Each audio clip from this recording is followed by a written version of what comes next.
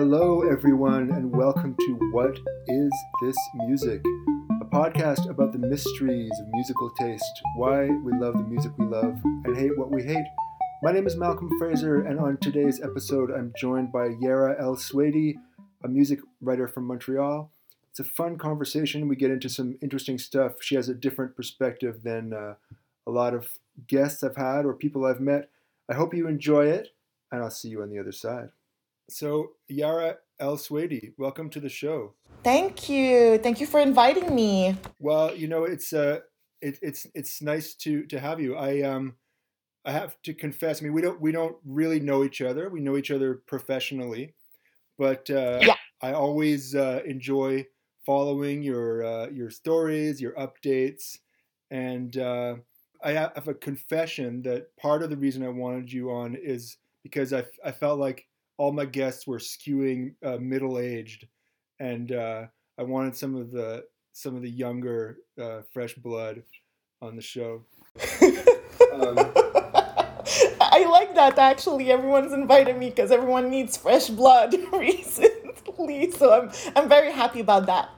well, I was curious because when I first discovered your work, and since then, I noticed that you often describe yourself up front as a millennial writer.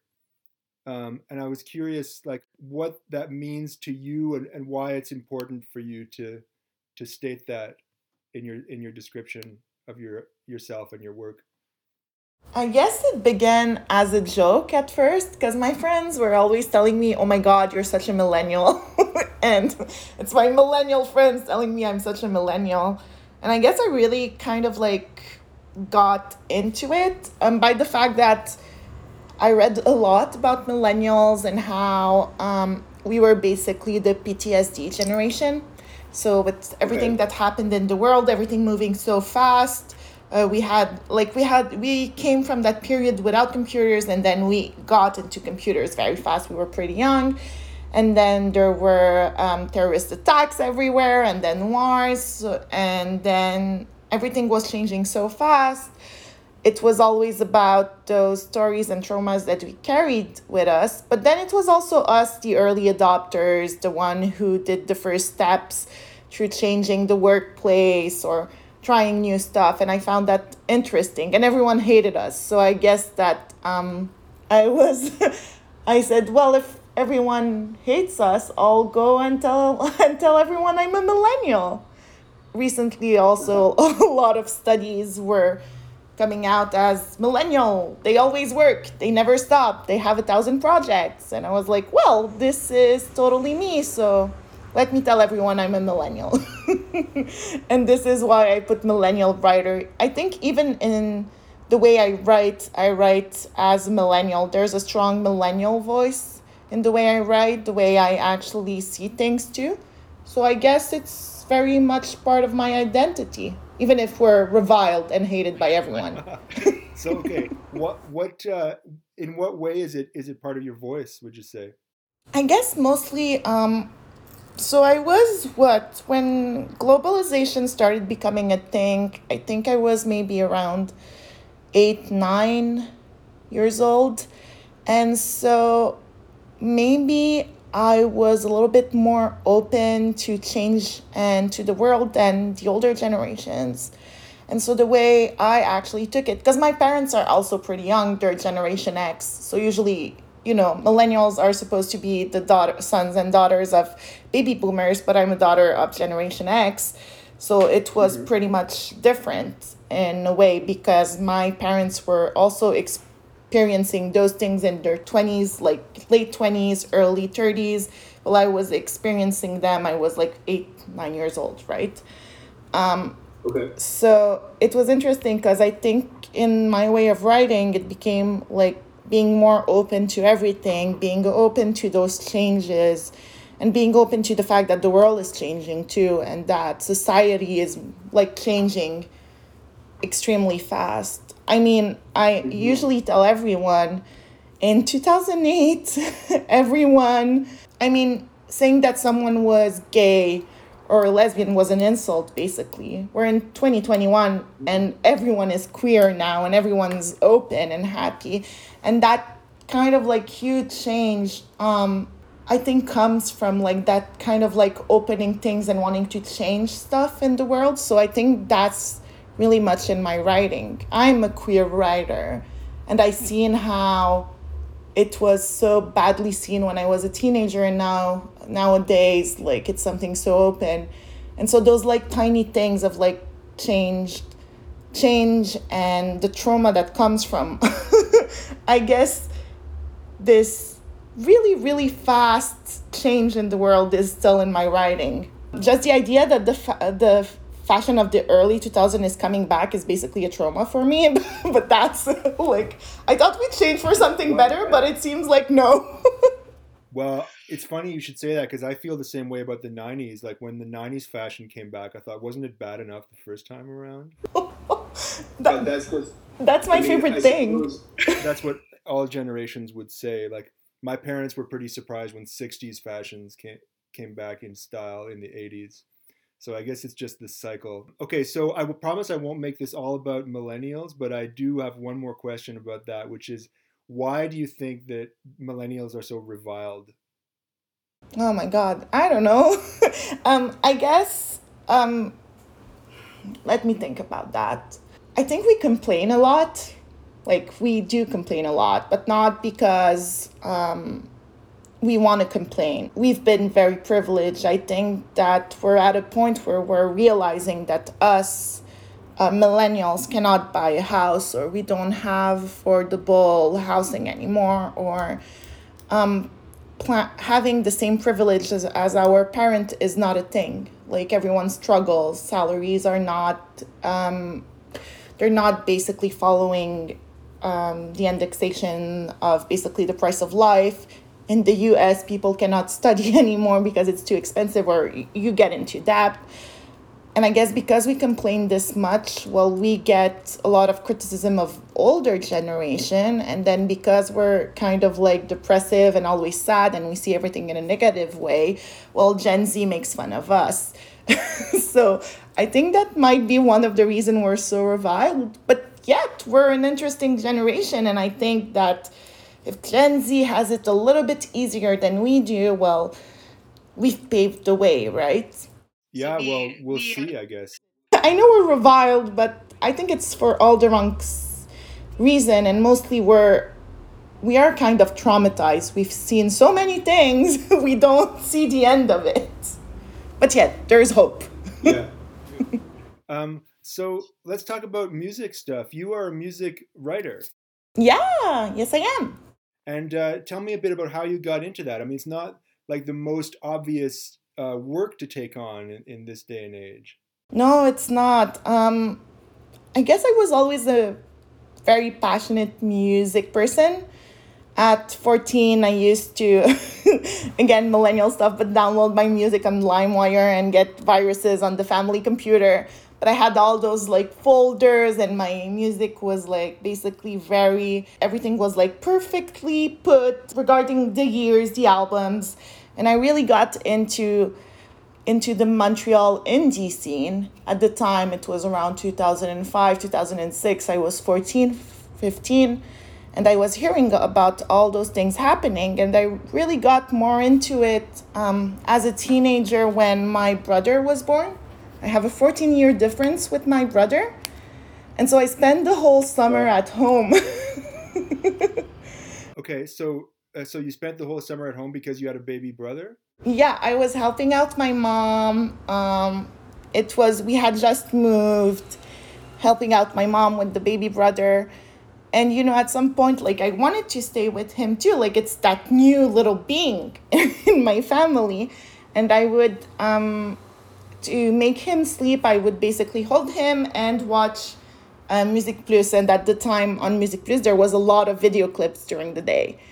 And so I think I saw my first Arcade Fire video clip on Music Plus, and it really hit me. And at that point, like, I just really got into music and I wanted to be a music journalist. But to be honest, I just started like a year ago. I got a little bit more active on Twitter, and with the pandemic, well, I lost my job in advertising. And so I decided to take a look at what I wanted to do, and I wanted to become a writer. And then I become friends with people on Twitter. And one of them, Eric Legion, basically said, "Hey, do you want to write for a cult?" And I was like, "Oh, okay, why not?" And I started writing. And I guess from then on, I just started writing a lot about music. That's cool. So I'm curious when you said, I mean, probably many people would have seen the Arcade Fire video and got into it as a fan, but you said that like right away you wanted to be a music journalist. That's interesting to me. Yeah. Did you already have aspirations to be a writer at that point?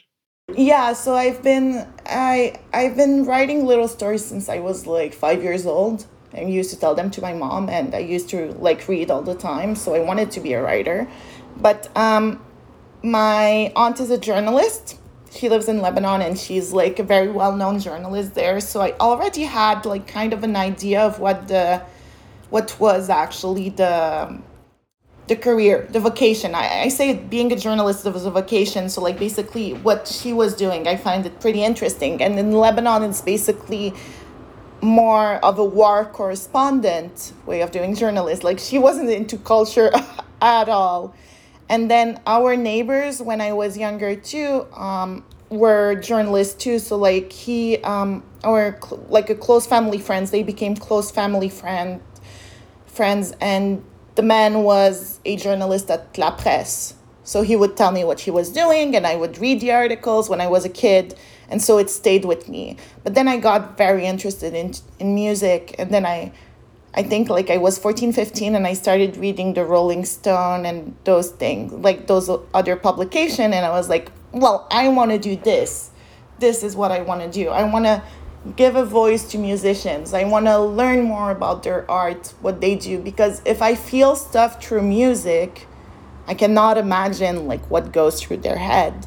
And I want everyone to understand what goes through their head, because music is very powerful for me.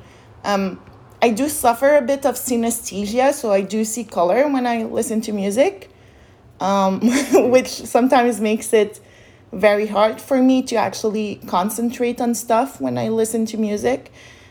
So if I felt all those things and all my emotions and senses were stimulated by music, I wanted to kind of like put that into a story and share it with other people. Cool. So you talked about like Arcade Fire being the catalyst for you being a music fan and music journalist. Do you remember what you listened to earlier than that, like growing up? Yes, I do. Yes. My parents used to listen to a lot of music, so I do remember a lot of stuff. There was a lot of Arabic music in my household since I'm from Lebanese. I have a Lebanese background. So when I was very, very young, my mom used to put Fayrouz at home. If like you have Lebanese or Arabic listeners, they automatically know who is Fayrouz. Yeah, she's huge, right? She's super, super huge. She's like basically a diva. Well, I won't say diva because it comes with all that negative connotation. But she basically sang all those songs. And my name comes from one of her songs, basically, called Yara. It's a poem that she sings. My parents decided to call me Yara because of that. And so they would put her songs and I would listen to it. And I always find it very beautiful. And I grew up also on French songs. So my dad was a huge Jacques Brel fan. So like I used to listen to Jacques Brel with him. They weren't really into more of like contemporary artists at the time, so they weren't really listening to the 90s music. They used to love like what is called variété française, so the old French songs and a lot of like Arabic songs. And I used to listen to that, and I always found it interesting how it like really got to me. My mom was a huge Celine Dion fan, let's say it, till this day, and she's also a huge Tina Turner fan. So I used to listen to like those two women at home. And like the fact that she would always had music kind of like really got to me when I was younger. She would also like like do tiny CDs. We used to like, burn a CD and have our music on it. She used to do that, and she would ask us to come at the family computer, and we would select the songs that we want to listen to, and we would each have like a CD, me, my sister, her, my dad. And I really, really got into this when I was younger. I'd say like the thing I really share with my mom, I think, is like Tina Turner. I love her so much, and she really gave that love for me. Like I'll always remember I was like maybe 8 years old, and she went to her show, and I think at the time, was it Centre Bell already, or maybe Centre Molson still? But like she went there with a friend, and she came back, and she was so excited. And I was like, oh my God, it must be so amazing to go to a show. And honestly, Tina Turner gives a great show. Like I've seen videos of that now, so like I can kind of like understand the place music has in my parents' life and how it got through me. Have you ever seen the Tina Turner performance from the Rolling Stones Gimme Shelter documentary? No, I need to check it out. Everyone talked to me about it, and I haven't. I need to check it out. I'm not a big Rolling Stone fan, I'll be honest, so... Well, that's like, I mean, I think if people don't like them, they have given the world many reasons not to like them. But like, I would say that documentary shows them at their best, but also the Tina Turner performance is just incredible. So it's worth checking out. Tina Turner is just incredible in general. What she went through, and the fact that she still does music, and she's still that super powerful woman. And I think like she's 80 years old now, maybe a little bit older.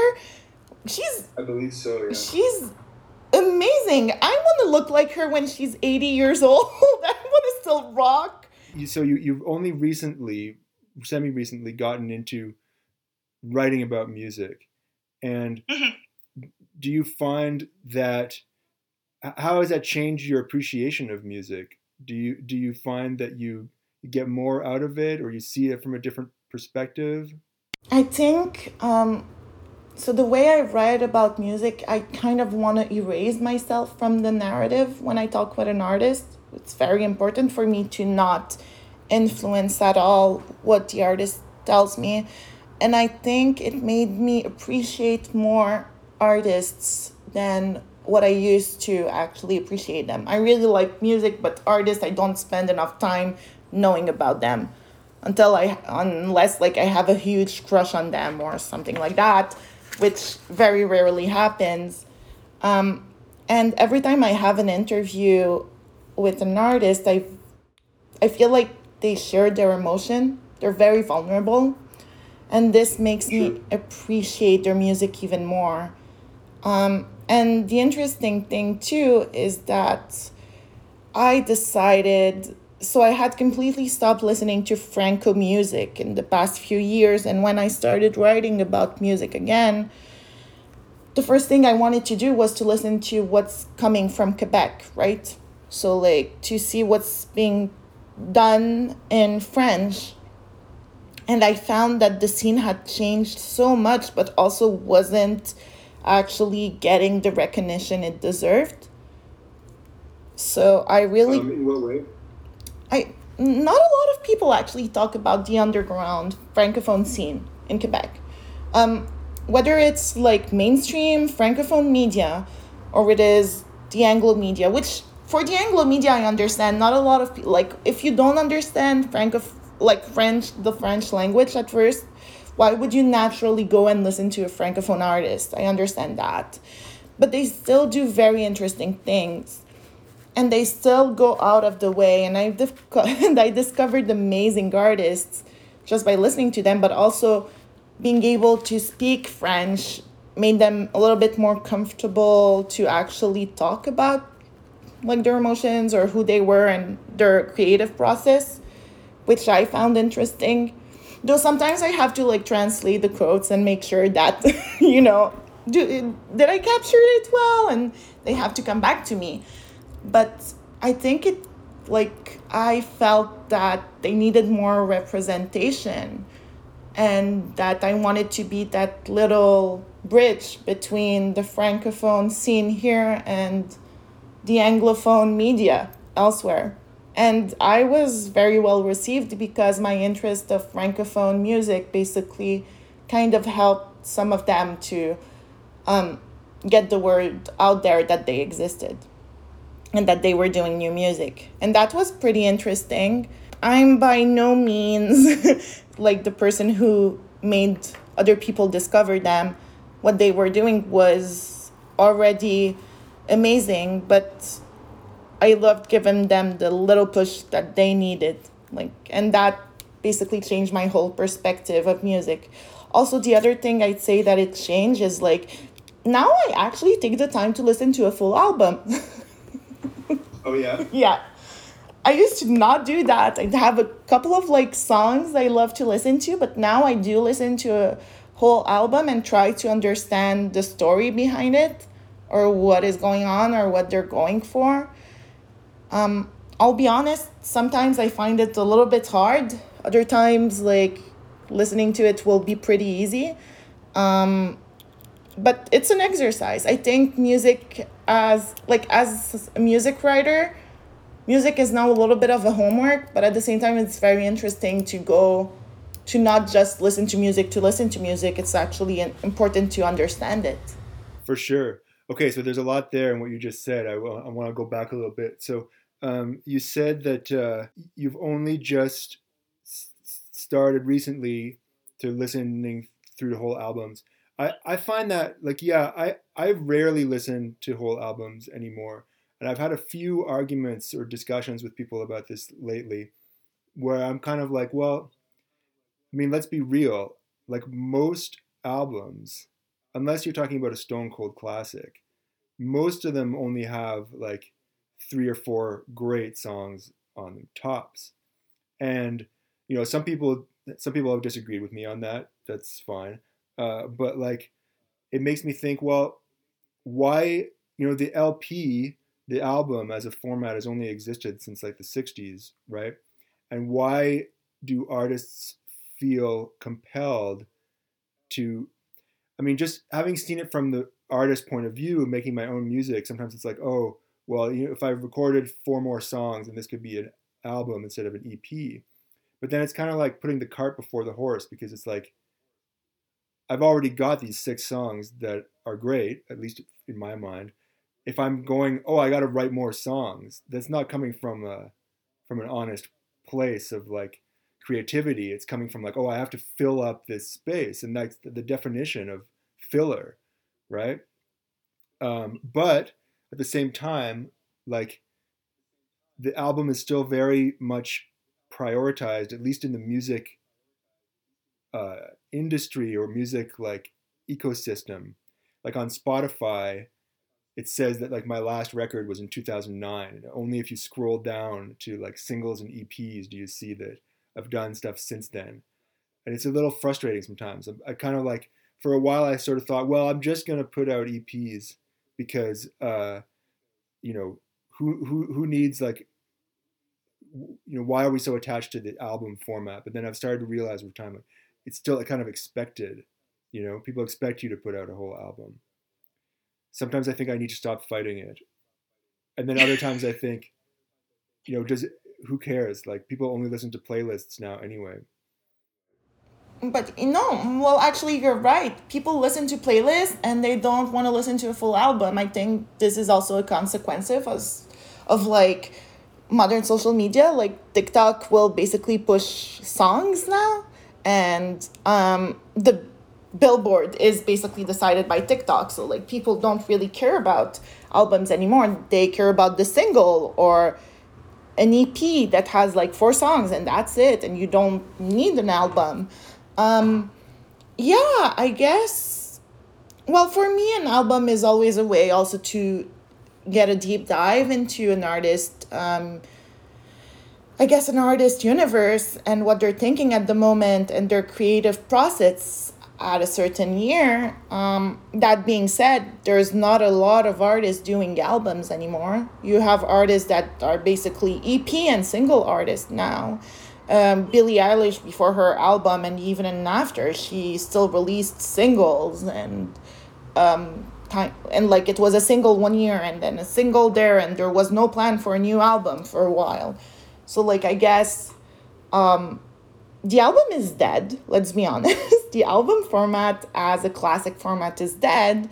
That being said, I do admire artists that still put them out, and I I actually give myself time to listen to them. Yeah, well, it's kind of a niche. I think it's like for super fans and like collectors, people who who value the object of the album, which is totally cool too. Okay, so going back a little bit, you talked about the francophone underground scene, and I was thinking back to like that early mid 2000s period you mentioned, and I feel like at that time there started to be a bit of crossover, like when Malajube was big, and there were a few other artists who seemed to kind of like, I guess, like Coeur de Pirate to some extent. Like she's still pretty prominent. Um, and I wonder, but it's true, as you say, that like since then it's become a little bit more stratified again. And I wonder if that doesn't have to do with the media, like the sort of the media death spiral of there being fewer publications to cover these artists. I mean, they're well known in the francophone world, so that isn't a problem, right? In my opinion. Like, yes, there's less media and less cultural media to cover them. That being said, I think we also, in some kind of weird way, and I'm talking from a francophone native point of view, and then from the anglophone, the girl who only writes in English point of view, we kind of like tend to stay with what we know.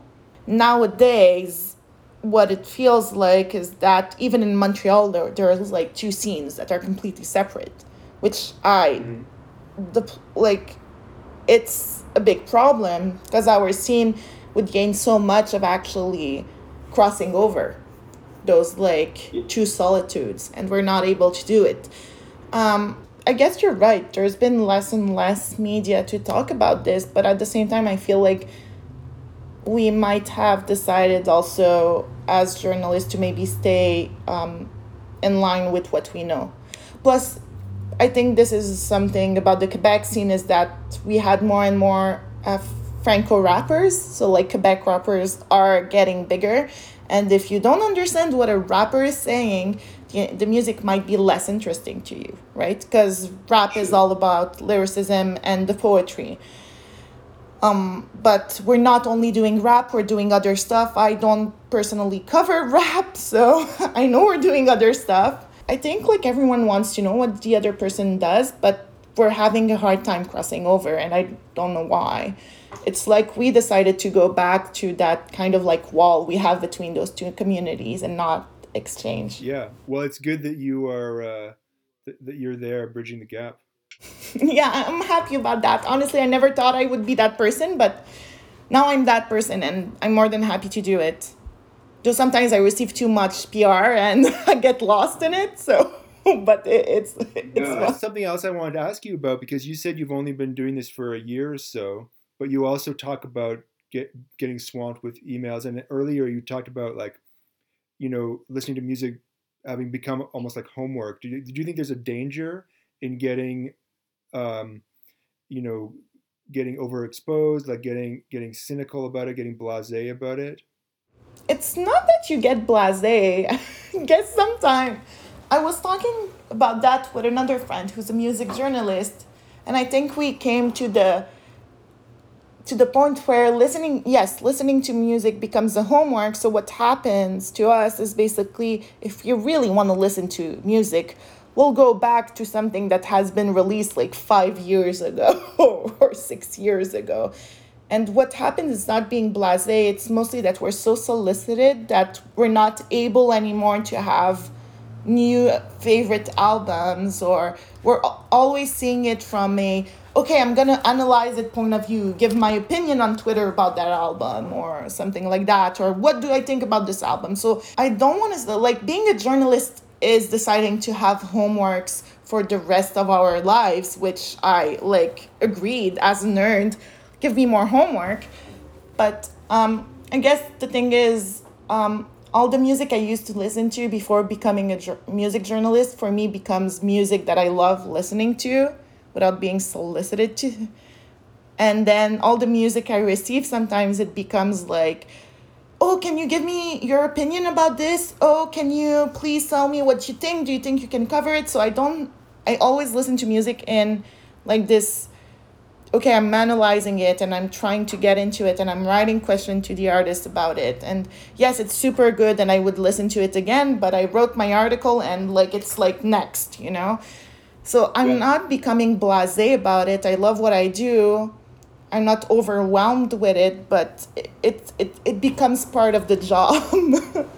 I mean, For sure. there's still artists I buy tickets for and I know I'm gonna enjoy the show and I'm happy about it. But then others I'm like, yeah, I'm gonna skip that. I've heard so much about it, or oh my god, it's all over the not that it's all over the place, but it's all over social media. I can't, like, even if I love them, it's gonna be okay. Like I can miss it. Yeah, yeah, I know what you mean. I feel like sometimes in the past when I was more active on the scene, I missed out on certain things because I thought they were too overexposed or too popular, and now I kind of kick myself sometimes that I could have you know could have seen them way back when. But that's not to say you should do more. I know my limits. I think that's the other thing too. It's to know your limits when you're doing this kind of work, because at some point you don't want to. I don't want music to become something I hate, right? For me, it's a huge part of who I am. It's a huge part of my passion, and like talking with artists is interesting and it gets me going because I understand their art and I understand what they're trying to say with their music. So I have to put limits. At first I was like so excited and I wanted to do everything, but now it's like I choose my projects. I choose the artist I want to cover, which makes me think that I need to reply to a PR that sent me an email and I really want to talk about that artist. I just need to send the email. But that's the thing, like we choose our projects so we get more involved into things and we say no to other things. And it's not because the artists are bad. It's just, we just want to do, like, I want to give my full attention to one project at the time. And you can't cover everything. Okay, so there was something you said earlier that struck me. You said, yeah, you started off getting music through LimeWire and download sites. Where do you get music today? Where do you find music? Where do you make discoveries? I'll be honest. Now my discoveries come from a lot of PR I receive. Also, right. TikTok will help me sometimes, and I find it funny. I'm on the local scene. I say Bandcamp is a big helper. Yeah, you always have good Bandcamp recommendations. Yeah, I used to do them. Thank you too for telling me this. But so I go through Bandcamp and I basically discover new people. Bandcamp Daily basically features so many artists. I discovered so many of them. I also talk with other people. They'll introduce me to new music. But Spotify sometimes does the job. Though I did complain this week that my Discover Weekly was very much annoying. But Spotify... Why? Because the algorithm doesn't... Sometimes they'll like propose to me something. I'm like, why? But why even? An artist I listened to 30 seconds before I realized that I didn't like the song and skipped it. And they'll propose me something else from that artist. And I'm like, no, I don't want to listen to that. Or because I faved that one song, they'll propose me like 15 songs of that same artist. And I'm like, no, don't do this, Spotify. But you don't want to be even more inside your own bubble. But I do sometimes wish they had like a more like this, less like this kind of button. So you could just be like, no, I just don't want to hear that kind of thing. They kind of have it, though. They do have it. They have, like, I don't want to listen to this, or more. When you like it, they know it's more like this. But they did have, I'll need to check, but they do have, like, I don't want this anymore, or less like this that you can select. But it's an effort to actually go and do, like, I don't want to see this, or I don't want to listen to this, or less like this. So it kind of like makes Okay. you engage more with Spotify, which I don't want to do on the daily basis. It's Yeah, in the it's like background. easier just to slip it. But Bandcamp actually is amazing. I get all new notifications from artists I follow, of artists I purchased music from. And sometimes, like when I like an artist, I'll go and see who purchased the album, then what those people actually listen to, and then I'll go and discover that. So yeah, it's cool. Plus, like my partner is a huge rap fan, so like sometimes he'll talk about rap with me, and I'll discover rap stuff, which is always fun. So there's that. Yeah, you said earlier that you don't cover rap music. Why is that? Um, I'll be very honest. I don't think I'm the expert for that. I think there's better journalists in Montreal that cover rap music. Also, rap for me, I love it so much. I don't want to be. I don't want to see it as a homework. I did. Okay. I did tell that to my partner recently. I was like, I love rap music and I love R&B. For me, not to cover it, it doesn't. It actually it actually makes it more of like a safe space for me. I listen to it and I actually enjoy it. And I do it because I want to. So that's actually like the kind of like little safe space in music that I did. And I'm not sure I should have said that, because if a PR listened to your podcast, I will receive more rap. And I don't want to. Please. I do receive some rap proposition from time to time, but I usually say no, send it to Eric or send it to that other person. They'll be able to serve you more. And I'm not the rap expert. I think there's a lot of people covering rap right now in Quebec and in Canada. No need for me to add up on this. And I think there's other scenes that are underserved on the music writer side. I think about psych rock in Montreal, post punk music is not well served too. So I want to cover those scenes, which I love and enjoy so much. I used to, well, I still identify myself as a punk. This punk music was the music I listened to when I was a teenager too. So like for me, it was like going back to my roots and seeing what's happening right now. So here you go. That's cool. Um, so, what are there any kinds of music that you just can't appreciate, or that you just don't like, or that you've tried to get into but can't? Not really. Um, Something that no one knows about me. I love country music. And I actually really enjoy country music and classical music too. Like at first I was always like, I remember when I was younger I used to be like, oh no, not classical music, and now I actually really enjoy it to the point where it's I'll put it all the time at home. Is there something I really don't like? I think maybe EDM is not really my thing in general. I don't really understand it, or I don't really get into it. But at the same time, anyone that likes it, like it's pretty valid, so no problem. Like anyone can listen to electronic music. I'm just don't get really into it. I don't get the thrill. Yeah, I totally know what you mean. I think it's a cultural thing, like it's partly like a Eurotrash kind of vibe, and partly just like club culture. Um, but I have to say that I was listening to an 80s station the other day, and Pump Up the Volume by Mars came on. I don't know if you know that song. Um, Yeah. and I was kind of like, I just remembered being a kid, and like you were saying, watching like Music Plus or Much Music for us, like seeing that was like, whoa, I've never heard any music like this ever before. It was really new in that late 80s kind of context, and pretty cool. But I never went fully down that road. Yeah, and it's interesting because now you've said this, and I just thought, no, that's well. I really enjoy French touch music, La French touch, basically. So you think that's Daft Punk, From Justice, all those people, even Sébastien Tellier, which I hate as a person, but he does amazing music. So I'm like, but isn't that electronic music?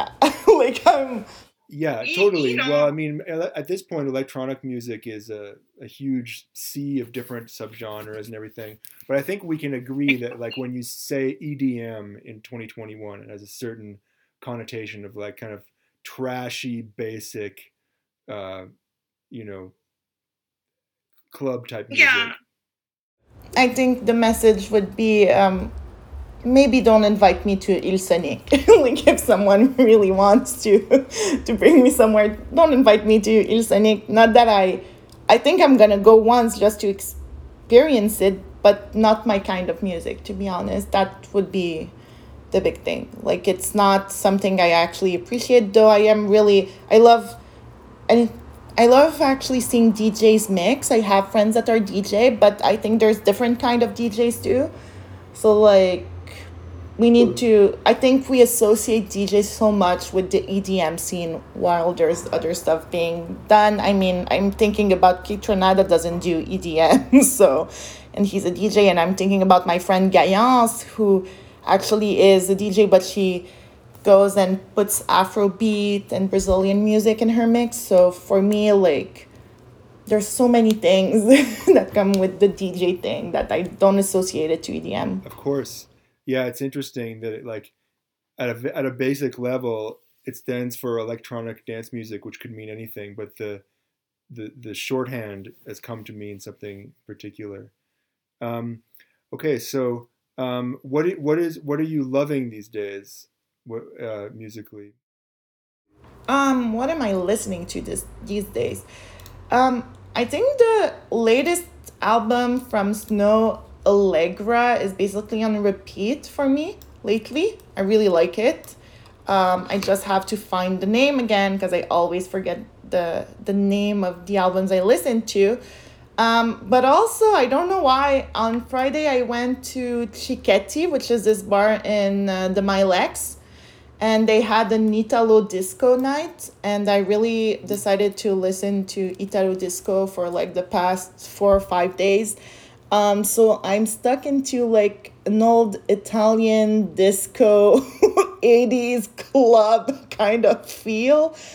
I guess because it's fun and it's so I need to find the right word. I think it's because it's so kitschy. I like listening to kitschy music. Um, as I said, Snow Allegra and her newest album, Temporary Highs in the Violet Skies, is a good one. I really like it. The latest album from Tyler the Creator, too. I really, really enjoy it. Um, yeah, in general, like these are the two albums that are rolling right now.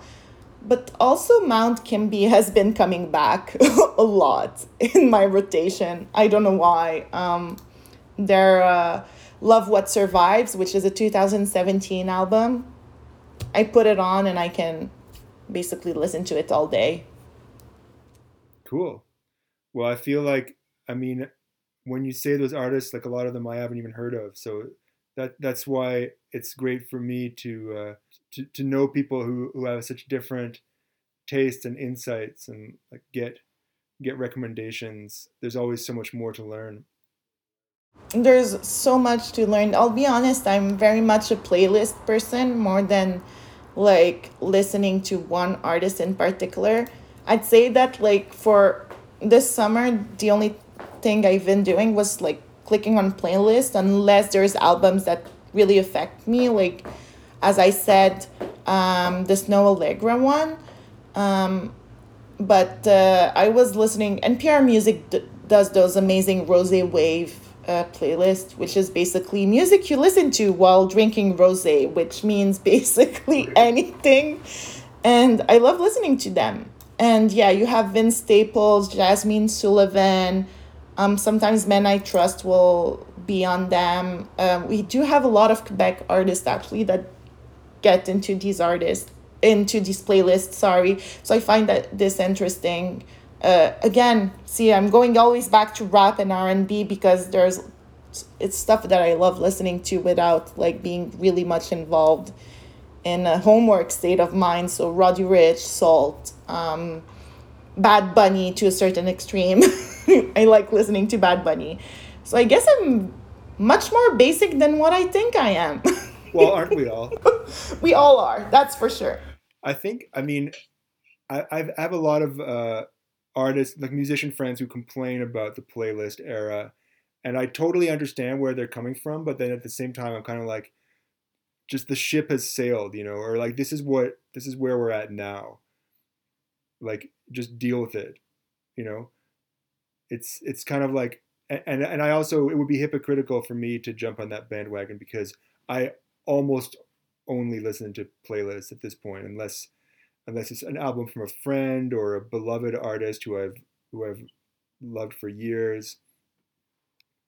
It's pretty much gonna be the playlists for me, and like I get why people are bothered by that, but it's kind of like it's like if you follow the from radio to mixtapes, mixed CDs, like you were saying before, uh, and then iTunes, and then it's just like a way of kind of taking that way of listening and making it super streamlined and user friendly. So I kind of love it. It's I think it comes back to the fact that you were saying that you don't understand albums anymore, like you don't like albums. And yeah, because we're now in the playlist era where everything is playlisted and needs to answer to a certain algorithm, which is kind of sad. Um, Of course. this might be why people do more EPs and singles. Um, that being said, I think maybe it comes back to my millennial side. We need to open up our minds and try new things. Music will always be there. We just have to evolve the way we see it, and not in a bad way. I mean, there's stuff that will still be made because industry plans and other, commercial successes, but there's always a way of pushing your music and getting it to the people that actually like it. So, yeah. I want to ask you one more question, which is that you talk about getting a lot of PR emails, and like as a journalist, how can I put this? Like I have some other artist friends. I'm just using other people to as straw men for my arguments, but uh, they say that they're cynical about certain artists succeeding just because of PR or marketing, and I'm kind of like, is that really true? Like, can you really make someone successful with marketing? Like maybe for a minute, but not in any kind of like impactful way. That's what I think. What's your perspective on that? No, not anymore. Not anymore. Maybe it used to be like that, like more than like a decade ago, but today, no. I have artists that reach out to me that don't have a strong PR machine, or artists that write to me on Instagram. And honestly, all you need is talent. Good talent. All I can spot people that are actually really into their music and want to do great stuff from a listen. And I know to who I want to give a voice and who I don't want to give a voice. You can have the strongest PR and the strongest marketing. If I don't like what you're doing, I'm not going to cover you. It's as easy as that. People are doing interesting things now, but they do have talent too. Yes, marketing will always play a bit, but not that much. And we all grew up in a in a marketing world, if I can say. Everything is marketed, everything is branded. And because of that, I guess we can spot what is fake and what's not. Like if someone tells me Billie Eilish has no talent, she doesn't deserve to be on top of the billboard. That's not true. She's super talented. It's not because you don't like her that she doesn't deserve her place. Or if you tell me that I don't know. I'm thinking about someone more like because Billie Eilish does have talent and everyone recognizes that. But if you, I mean, the latest Green Day album, great example of that, or the Chance the Rapper album that completely flopped. They had like strong marketing around it. They still flopped. So, not true at all. I tend to agree. I mean, I think that you got to you. I always look at things with a bit of a cynical eye or a skeptical eye, but when it comes to promotional stunts and things that seem to have like more sizzle than steak per se, but I do think that like all the marketing in the world can't save a mediocre artist because stuff has to connect with people. Music has to connect, and I think that just because an individual doesn't like the music, well, that's just your taste. If it's got to that point of success, it's connected with someone. You can get to a certain point with promo and marketing, but only to a certain point. I remember one of my friends did an interview with an artist at Oshiaga. And she came back from the interview and she looked at me and she was like, damn, this guy, he didn't want to do the interview and I felt it. Like he wasn't his regular self. He seemed to be closed off and his managing team was pretty mad about that. And then she was like, I can basically tell you that I expect them to drop him in 2 years. Because if that's my general feeling, I cannot imagine like how other people feel about that. I'm not gonna disclose the name of the artist because poor artist, but I mean, and it wasn't a local artist, like it was an international artist. It was one of their headliners, and I felt it's not that I felt bad, but like you can put all the marketing in the world, or the artist can be known by like 1,000 person, like more than 1 million person, and they can sell as many albums as they want. If they're not charismatic, if they're not able to do that link with us journalists either, how are we going to be able to actually get their story out and actually give meaning to what they do? So I would say marketing, I'm trying to find the right words. Marketing doesn't play a role that big. You can have the best marketing in the world. If we're not able to connect with you, we just cannot give a voice to the music, the voice that the music deserves. So now there's some people out there who say that, music media isn't important anymore because artists can just connect directly to fans. Do you think has any truth to it? I think this comes from a lot of incident that had happened with artists lately. There's a lot of artists who want journalists to actually show their best side. So I think Justin Bieber is a big, and I'm saying those like big names. I know that Lizzo, Justin Bieber, and most recent, the St. Vincent, beloved St. Vincent, which I don't love at all. I'll be very open about that.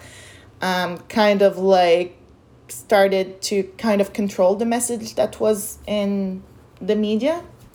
I think the biggest problem with musicians that actually do this is that they're trying to actually controlling what we have to say, controlling what a journalist is going to say about your music is not the way to go, though they have strong fan bases. This being said, no, you still need us. Like, it won't change a thing. I mean, St. Vincent can be as popular as she wants. The way she treated that journalist in England and decided to kill her article was more revealing about who she was than any other thing that she would have said. And for the journalist to receive death threats afterwards from fans, I mean, this is even more awful. This is not an image you want to leave. I think we don't have power to influence, but I think like we have the power to actually give good profiles and to actually go in depth in what you're doing or what your music means, and I think this is important. Plus, we're not always covering the artist either. We're covering the state of a scene, or we're covering subsidies giving to musicians. And I mean, one of my big thing is the Montreal nightlife. I talk about it all the time because if you kill a nightlife in a city, you basically kill also the music industry, right? It's like we're way more than just here to talk about the artist. We need to talk about that whole ecosystem. And when we do this, well, we're able to uncover bigger things.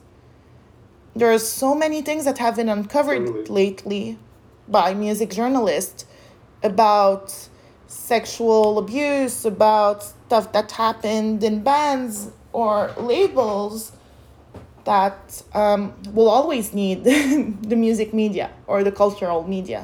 Because in the end, our job is not to always profile positively anyone. It's also to do research and to be objective in what we cover. Totally.